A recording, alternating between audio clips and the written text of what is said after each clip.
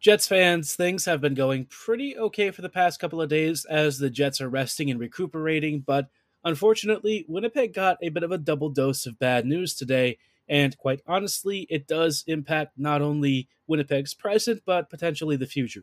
We'll dive into what this news means for the Jets and how it might impact the rest of the season on tonight's episode of Locked On Winnipeg Jets. You're Locked On the Hockey Jets, your daily podcast on the Winnipeg Jets. Part of the Locked On Podcast Network, your team every day.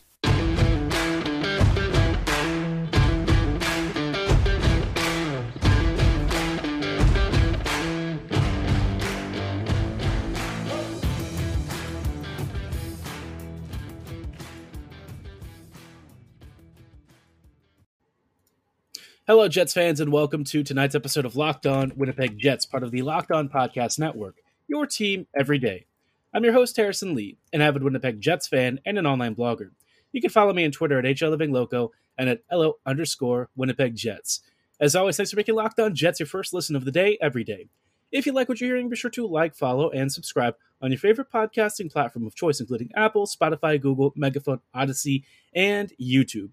Doing so is completely free of charge and ensures you never miss another episode. But most of all, we just really love and appreciate your support.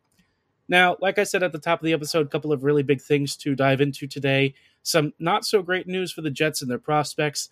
And unfortunately, this is going to potentially have a big downstream impact, not only on this season, but on the next.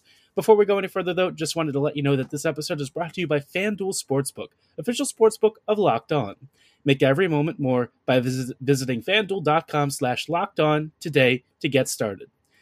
Now, like I said, the Jets got two pieces of bad news.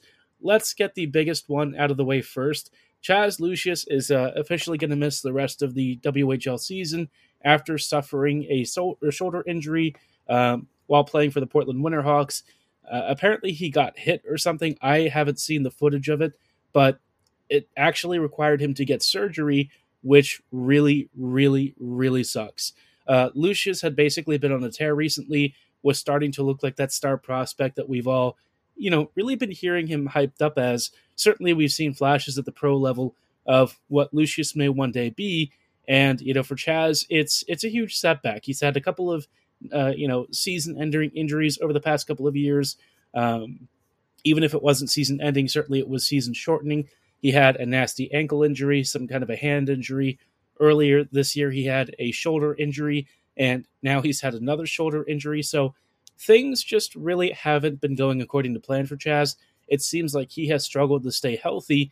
And, for Winnipeg, it's a little bit of a problem to deal with because, this is like Chaz's prime development time, right? Obviously, there are a lot of players who have kind of had to go through the same process. I think the best example of how long this process can take, especially for somebody who is unfortunately a little bit injury prone and occasionally aggravates the same injury. You look at Gabriel Vilardi, he took, many, many years before he finally reached the NHL, and look how good he's been for the LA Kings. So there's something to be said for being patient, letting a guy work through this kind of stuff, and trusting in their ability to still be a top-end NHLer, especially with the right guidance, rehabilitation, and proper planning. So I think for Lucius, obviously this is a setback, and he hasn't had the same issue quite of having, the same injuries to the same areas multiple times. But I do think, longer term for him, it's going to be important for the Jets to kind of manage his load, make sure that he's not pushing himself too hard, and that he stays healthy and safe. I think that for Winnipeg is probably one of their biggest concerns, just making sure that he doesn't get into any serious situations, making sure that he can continue his development track, because obviously he had like 15 points in 6 games. It was clear that with the Winterhawks, he was really starting to light it up. He was looking like one of the WHL's top stars. He was pushing the Winterhawks into a more competitive direction. So for basically everyone involved, this is a super, super tough blow. Now, I said that this doesn't just impact the season, but beyond, right? So, the future, obviously, you want to make sure that that Lucius is staying healthy and that he continues his progress once he returns from injury. But in the present for the Jets, Lucius was one of the biggest prospects that Winnipeg could have offered for somebody like Timo Meier. And I think with this injury, I don't think it should be the be all end all uh, of like a deal breaker, right? I don't think it should be viewed as him having, the same injury history as somebody like Velarde. But I do think it makes you wonder a little bit, right? If you acquire this kid in a trade for, say, Timo Meier or any number of other top NHLers, what is his projectability like? Is he likely to make the NHL? Is he likely to stay healthy enough to go through pro hockey? I think there are legitimate questions about that. Although, for my taste, I think, even just being a biased fan, I feel like it's a little bit too soon to say that. You do kind of wonder just a little bit, but not enough to where I feel like a team would walk away from the sheer level of talent that Lucius has. They've seen him when he's healthy and what he looks like, and they know that he can be a truly dynamic force. And you might look at the injuries to multiple parts of his body and say, maybe it's just a little bit of bad luck, right? Past couple of years, you have a couple of freak injuries or something. A lot of guys go through the same process. Maybe some of them, unfortunately play through it, but other guys, they get shut down partway through the season, making sure that they don't really injure themselves further and kind of risk their careers. So I think for Lucius, I'm not too concerned yet, but I do think at the trade deadline, it might change his value a little bit. Maybe Lambert becomes the central piece of a future trade. Maybe Lucius is the guy who ends up staying with the Jets and one day eventually, cracks the score and becomes a major member. I'm curious to kind of see how teams evaluate that. I think that is a legitimate question, especially as we're getting closer and closer to the trade deadline.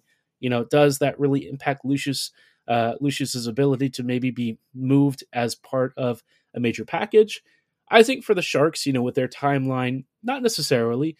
I think they would still look at Lucius as a prime young player who eventually would become a major part of their team. They're not really worried so much about him being an impact player right now. So as long as you're patient, you let him heal up and you let him develop properly, you still expect him to be a future part of that eventual Sharks core. So if the focus is more on the long term, I think that would work to Winnipeg's benefit. But I think if it's a team that's asking for a present pro player right now, obviously he doesn't really fit that bill.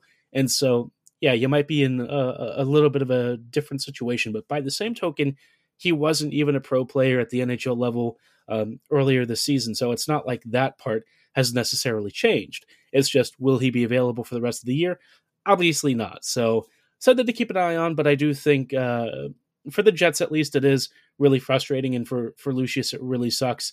He was starting to light it up. He was looking really phenomenal. And it's a shame that such a promising young season was cut short in the manner that it was. But unfortunately for the Jets, it wasn't the only suboptimal piece of news. In just a moment, we're going to dive into one of our players from across the pond, so to speak, somebody who is playing in the KHL and has decided to maybe make a bit of a different career move than I think the Jets were expecting.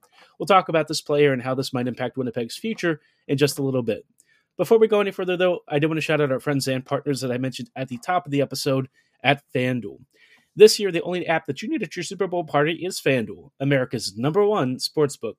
We're really excited about our new sports betting partner because they're the #1 sportsbook in America, and like I said, that's FanDuel. And if you're new to FanDuel, that's even better. They have so many great features that make the betting on sports fun and super easy. Download FanDuel right now so you can bet Super Bowl 57 with a no-sweat first bet. You'll get up to $3,000 back in bonus bets if your first bet doesn't win. FanDuel lets you bet on everything from the money line to point spreads to how many touchdowns you might see from an individual player. So obviously this upcoming weekend, Super Bowl Sunday, you might be wondering, is it going to be Jalen Hurts or is it going to be Patrick Mahomes tossing 3 to 4 TDs? I think I would put my money on Jalen Hurts having the over for touchdowns this game. He's been torching most really good defenses. And Mahomes, he had an ankle injury, still pulled off a really big win against the Bengals, but you don't really want to bet on it too much if that injury is lingering. So something to think about as Super Bowl Sunday approaches. But no matter who you pick and place your bet on, FanDuel Sportsbook app is safe, secure, and it's super easy to use. And best of all, you can get your winnings paid instantly, which we all love a little bit of instant gratification. So join FanDuel today at FanDuel.com/LockedOn to claim your no sweat first bet on Super Bowl 57. That's FanDuel.com/LockedOn. Make every moment more with FanDuel, official sportsbook partner of the NFL.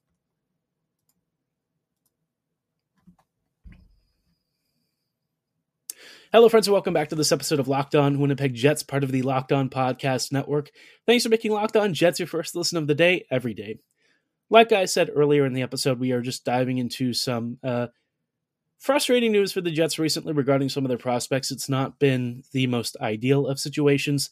Lucius getting shut down for the rest of the season is a massive blow both to Lucius and Winnipeg.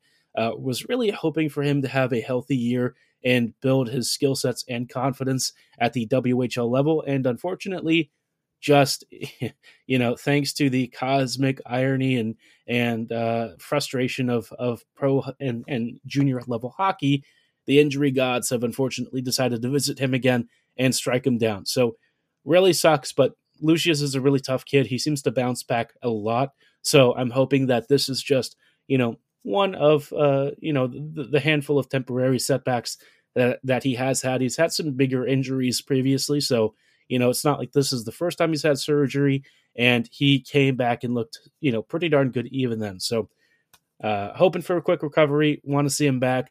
But the other piece of not so great Jets news is Rashevsky, who's been with the KHL. He is actually renewing his contract for 2 years, which on the face of it is good for Rashevsky, but not so good for the Jets, right?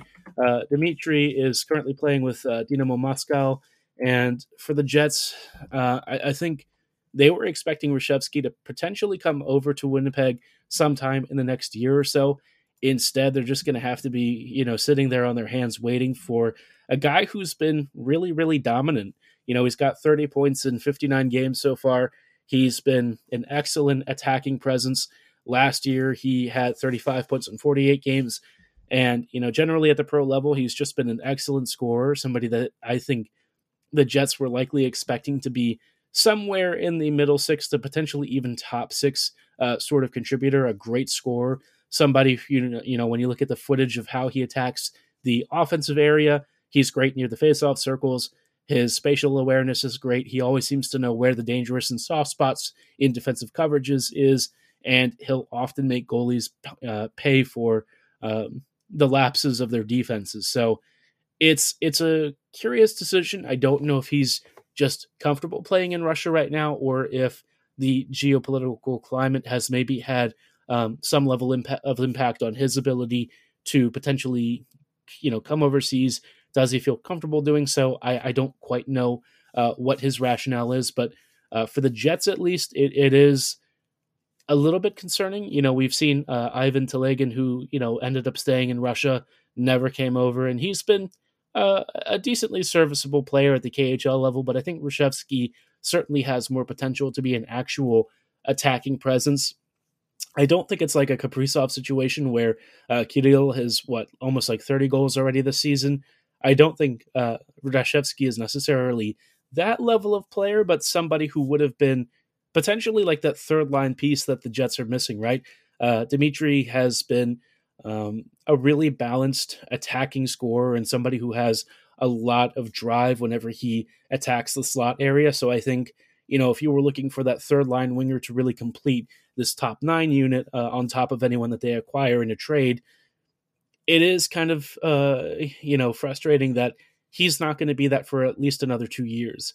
And I think I would have liked to have seen Dimitri joining the Jets sooner so that he can get used to North American ice, get used to the AHL and NHL level of games, and kind of familiarize himself with how Winnipeg wants to play. But he said no for the time being. I can't necessarily blame him.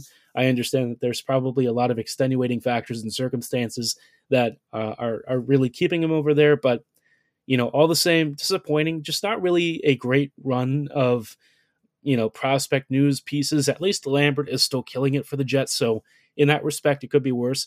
Rucker McGroarty with Michigan, I think it is, has been doing really, really well, scoring tons of goals. And Rucker, his offensive positioning kind of the same thing that you see with Reshevsky, very smart player, but potentially even more prolific. I think McGroarty's ceiling remains a lot higher than I thought at the time of the draft. I wasn't really aware of just how good of a prospect he was back then. And while his mobility might still be, not on the same level of some of these other prospects like Reshevsky, who is probably close to being NHL ready, still Rucker will probably be a punishing scorer and somebody that I think for the Jets has the potential to be a real gem. So for all of the bad news, there's still plenty of positive signs coming in the next few months and years. So don't, get too down, but just something to keep an eye on for the Jets. And hopefully, the future core will come together sooner rather than later and show us that next era of Winnipeg hockey. Now, speaking of roster changes and stuff, I've seen a lot of discussion about a certain player that the Jets might be interested in, right? From the Ottawa Senators. And, actually one of our commenters here was asking about him and what I thought about him. And I think this player is very intriguing, somebody that the Jets should definitely take a look at. And in many ways, it would kind of be coming full circle because, he was taken after Logan Stanley, but if the Jets were to acquire him, maybe he would be the player who ends up outlasting Stanley with the Winnipeg Jets tenure. We'll dive into this player in just a little bit, but before we go any further, I did want to shout out our friends and partners at Athletic Greens. Our next partner has a product that I use literally every day. I started taking AG1 from Athletic Greens because I was looking for a boost to my immune system, something to get my day going, and a bit of a supercharge to, that frontline defense against the common bacteria and viruses we're all facing. Obviously, winter and fall have been pretty brutal on all of us, and there has never been a better time to arm yourself with something a little bit more sustaining. If you're wondering what AG1 is, it's a scoop mixed in with a cup of water that helps you absorb 75 high-quality vitamins, minerals, whole food source superfoods, probiotics, and adaptogens. It's lifestyle-friendly, whether you're dealing with keto, paleo, vegan, dairy-free, or gluten-free dietary restrictions.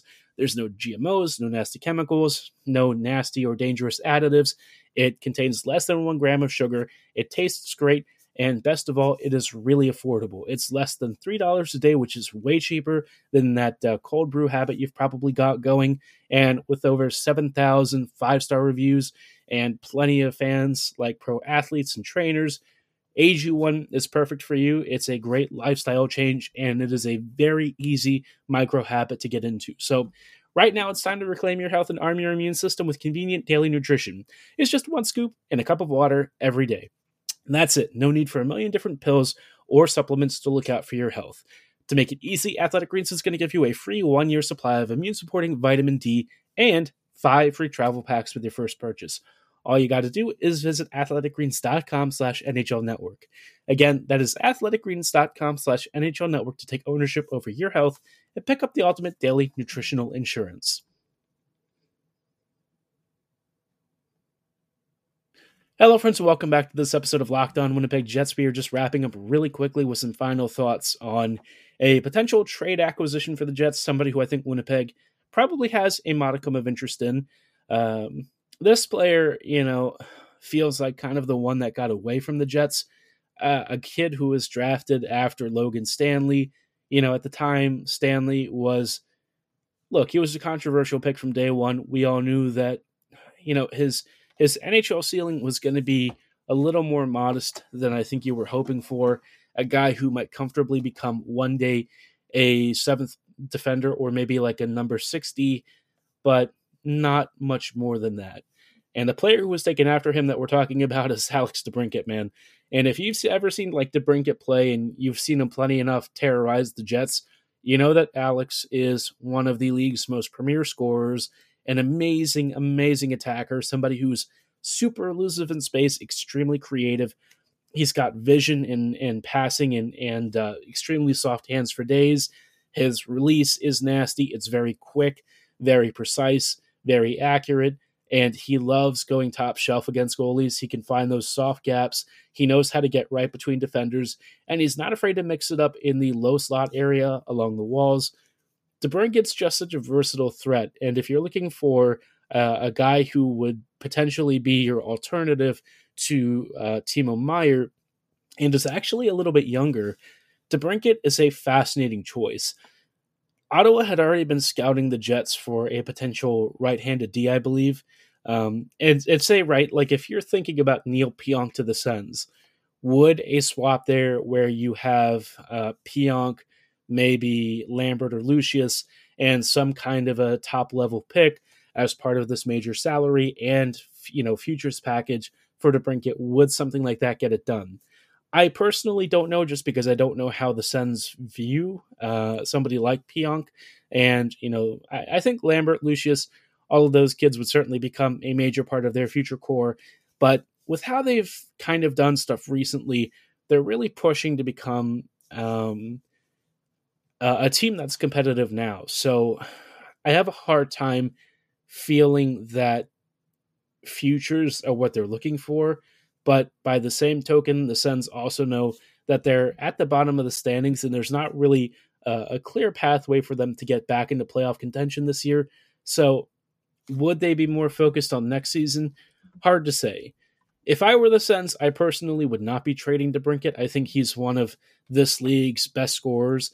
He's a ton of fun, and I think you sell a little bit low on him right now. He's had 41 points in 50 games, so it's not like he isn't scoring. I don't know if the impression of him and like the perception of him is that he's a poor player.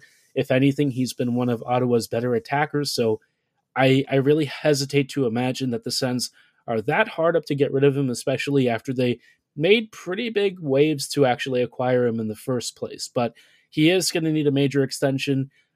His contract is running up really soon. So if Ottawa feels that he doesn't have a long-term future, I would go out and chase him, especially if Meier is not the player the Jets end up bringing home first. But a lot of things to consider with DeBrincat. I think that there's a real fit if the Sens are still interested in maybe doing a deal for a defender.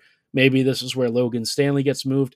Could you imagine Stanley being part of a trade for DeBrincat? What a time to be alive. But all the same, if the Jets want, another top-level scorer option, Alex checks off all the boxes.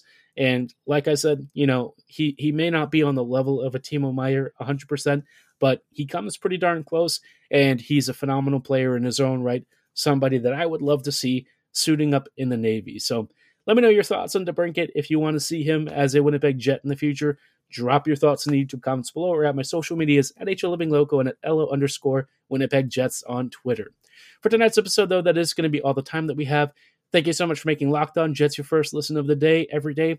And as always, I thank you. Be sure to like, follow, and subscribe on your favorite podcasting platform of choice. But for tonight's episode, that's all the time that we have. We will see you back here tomorrow. So again, thanks for listening. Have a great night, and go Jets go.